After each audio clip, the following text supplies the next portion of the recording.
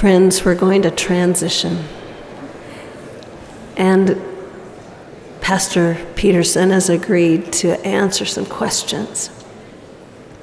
So Mark is going to pull out a mic. Actually, there's one on this side too, I think. And I'm going to invite him, if he would, to come up to the stage.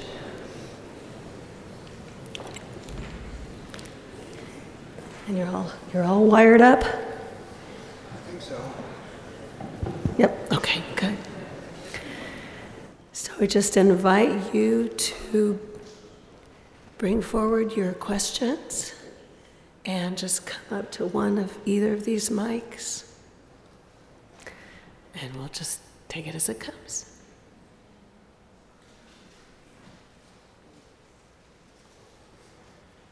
You realize, don't you, that there are parts of the church where when the bishop or the leader sits in the chair, speaks ex cathedra,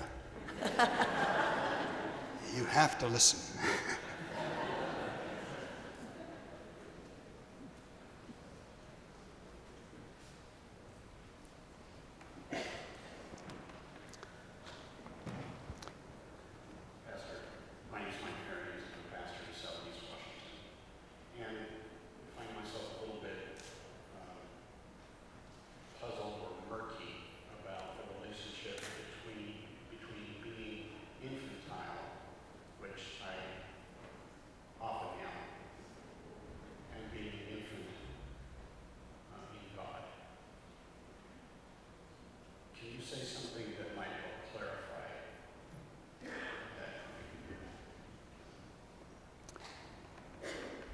Are we talking about the difference between being infantile and becoming like little children?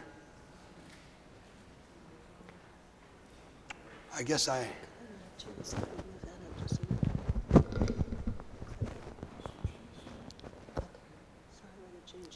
Okay, just to... I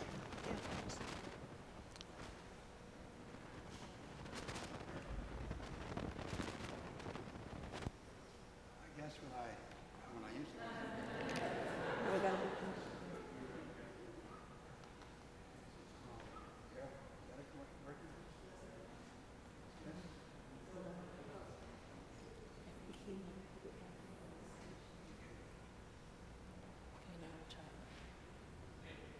Now? Is that working now? Okay.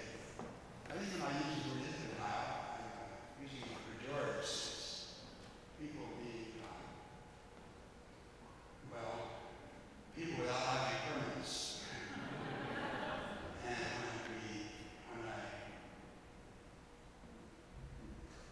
go to Jesus saying, "Become as little children," I think we're talking more about humility, about not thinking more of ourselves than we are, not staying grounded on the actual quotidian nature of everyday life.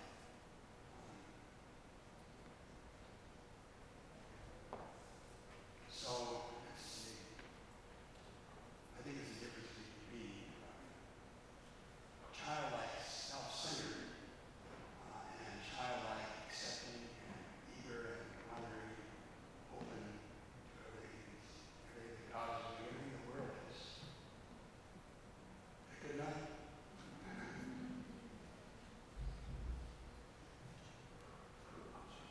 You talk about listening through Scripture, and we also, have Paul talking about how God is revealed in nature.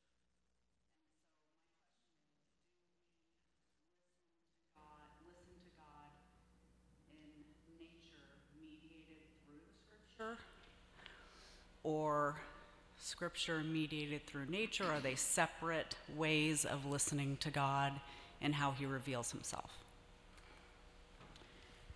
I think they're the same thing. I think they're congruent. They work together. The center of the revelation is Jesus Christ, the incarnation. There's no spiritual truth, no theological truth that is abstract. It always has to do with history with creation, with the grounding with our relationships with other people. It's never private. So I think what happens is we develop our appreciation of what's around us, the creation. We're given access to incarnation just by the familiarity of stuff. So I don't think they're really two different things. Psalm 19 is a magnificent, I think, kind of coordination of the two parts but not separate. They're organically connected. And I think that's what many theologians are trying to say these days, that we don't have a natural theology.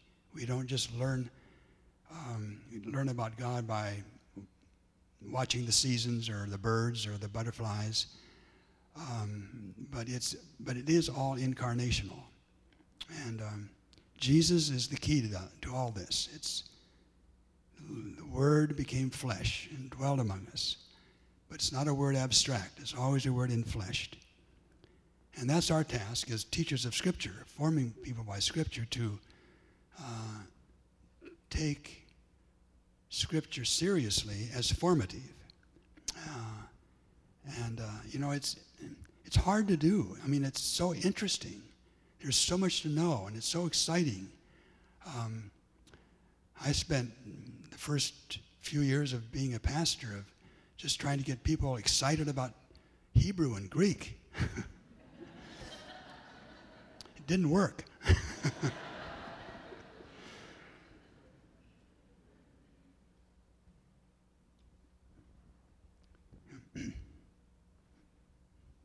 Speak about how to be countercultural without being merely condemning.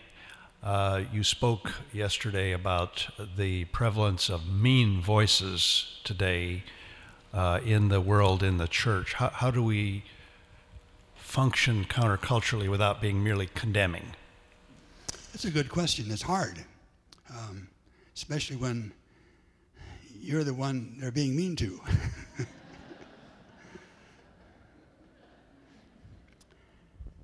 I think we have to cultivate a kind of courteous speech and accept our critics, not treat them in kind, that is, treat them like they treat us. We've got to learn how to love our enemies and bless those who persecute us. But I think we've lost a great deal, both in church and our culture, of just civility. And I think of all the people on the face of the earth, and in America particularly, we have to learn how to be a Christian witness with our language, not just with the truth, but the way we use language. Language is a powerful, powerful thing, and when we use it badly, it kills, destroys. So I would hope that there can be kind of a movement, starting with us. There's a lot of other people who are starting it too, but taking seriously the power of words, of language, to both kill and to save.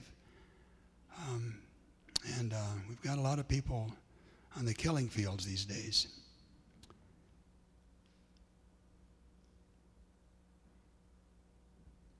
And, another thing we can do, we can listen to people who are doing it right. We have a lot of people in our culture who are using language in gentle and yet firm ways, trying to find ways to work together and not against each other. So we don't lack for companions or allies. I don't think we should feel embattled in this. But we do need to take it seriously.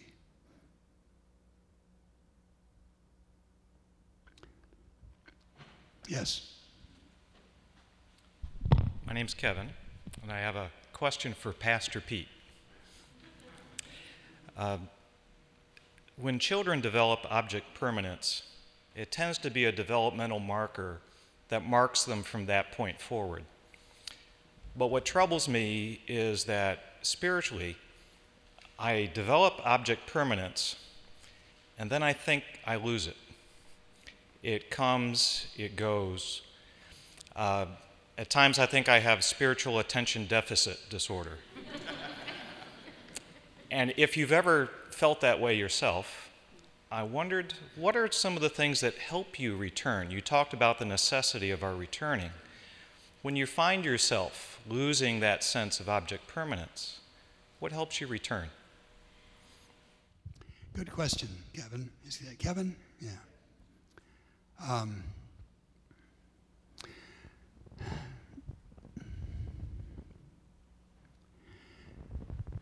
I had a time, I just finished recently, a few months ago, writing a memoir in which I tried to understand what the pastoral vocation has been for me and how it developed in me. And I tell a story about a time in my life when I was in the early years of being a pastor, when I went into what I named the Badlands. And it lasted for 6 years. And I lost object permanence. I didn't know what was going on. And what I did then was I just really quit. I realized that I had all my life been a competitor. And I loved competitiveness. It was adrenaline to me. And I realized at one point that that's no way to be a pastor or a professor. We're dealing with something that you don't do it by doing it better or more strenuously or energetically or visionarily. You do it by sinking yourself into I use the word humus, the soil, just the ground stuff. And I didn't do anything, at least I didn't do anything strategically for 6 years. I prayed mostly by rote. I spent a lot of time in silence. Jan and I began. We'd been keeping a Sabbath quite seriously, but we made it more primary in what we were doing. And I quit trying. And I think through those 6 years, I became a pastor. And I got the object permanence back. And it's, in a sense, it's never left. You know that, but all of us are trained by our culture into being consumers and wanting more and looking for the best. And that's deadly to the life in Christ. It really is. And we've got to find voices to help us, friends who help us not do this consumer life. But reading the prayers kept me in touch with a language and kind of a rhythm, and it carried me through. Anybody else? You know, I kind of like speaking ex cathedra. To give you another opportunity. We live in an institutionalized world. We live in schools, churches, theological seminaries, and so on. What might moving to square one mean for those institutional settings? I can connect your suggestions for how that relates to us personally and those challenges. Any hints for how that plays out in the institutional and collective realities of our world? Wow.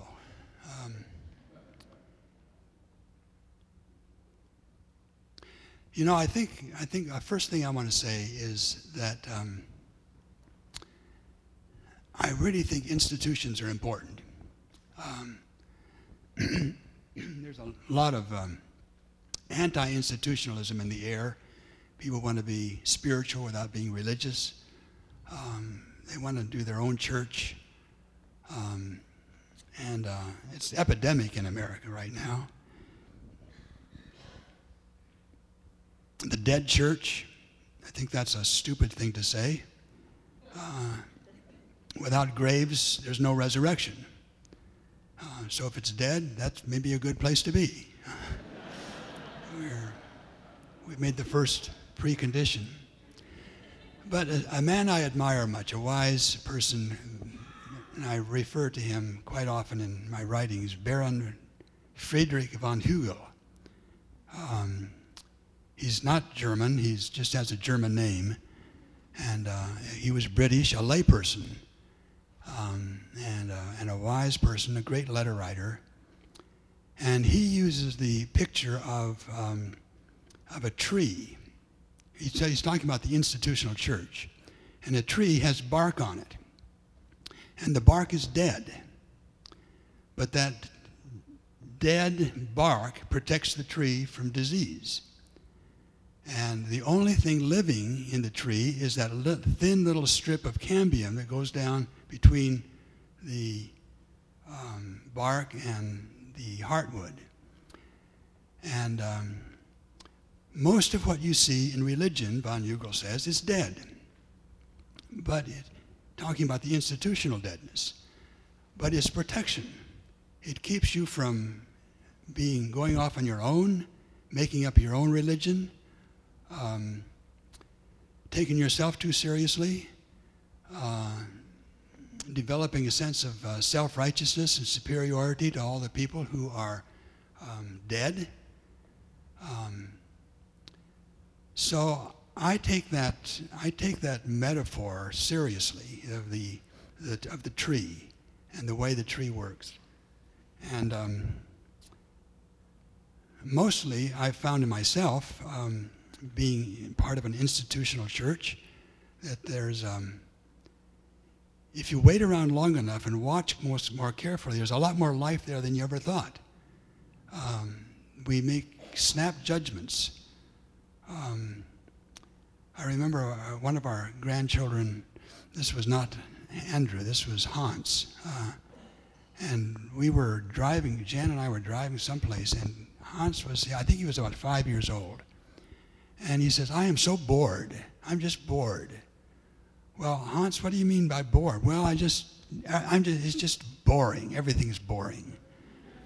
Well, he was 5 years old. Of course he's bored.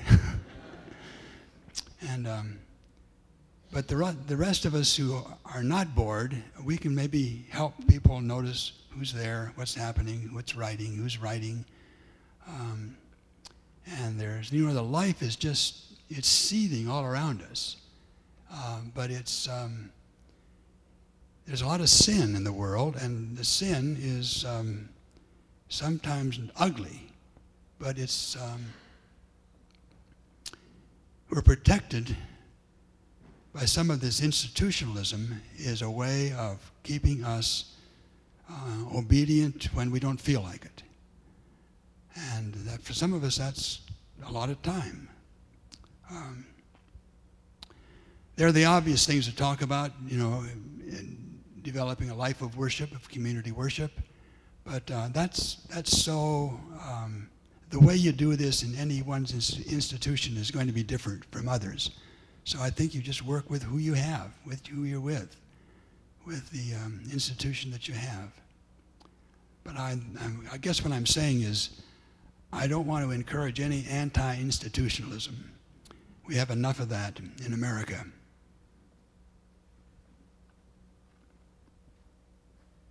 I think it's time to express our appreciation.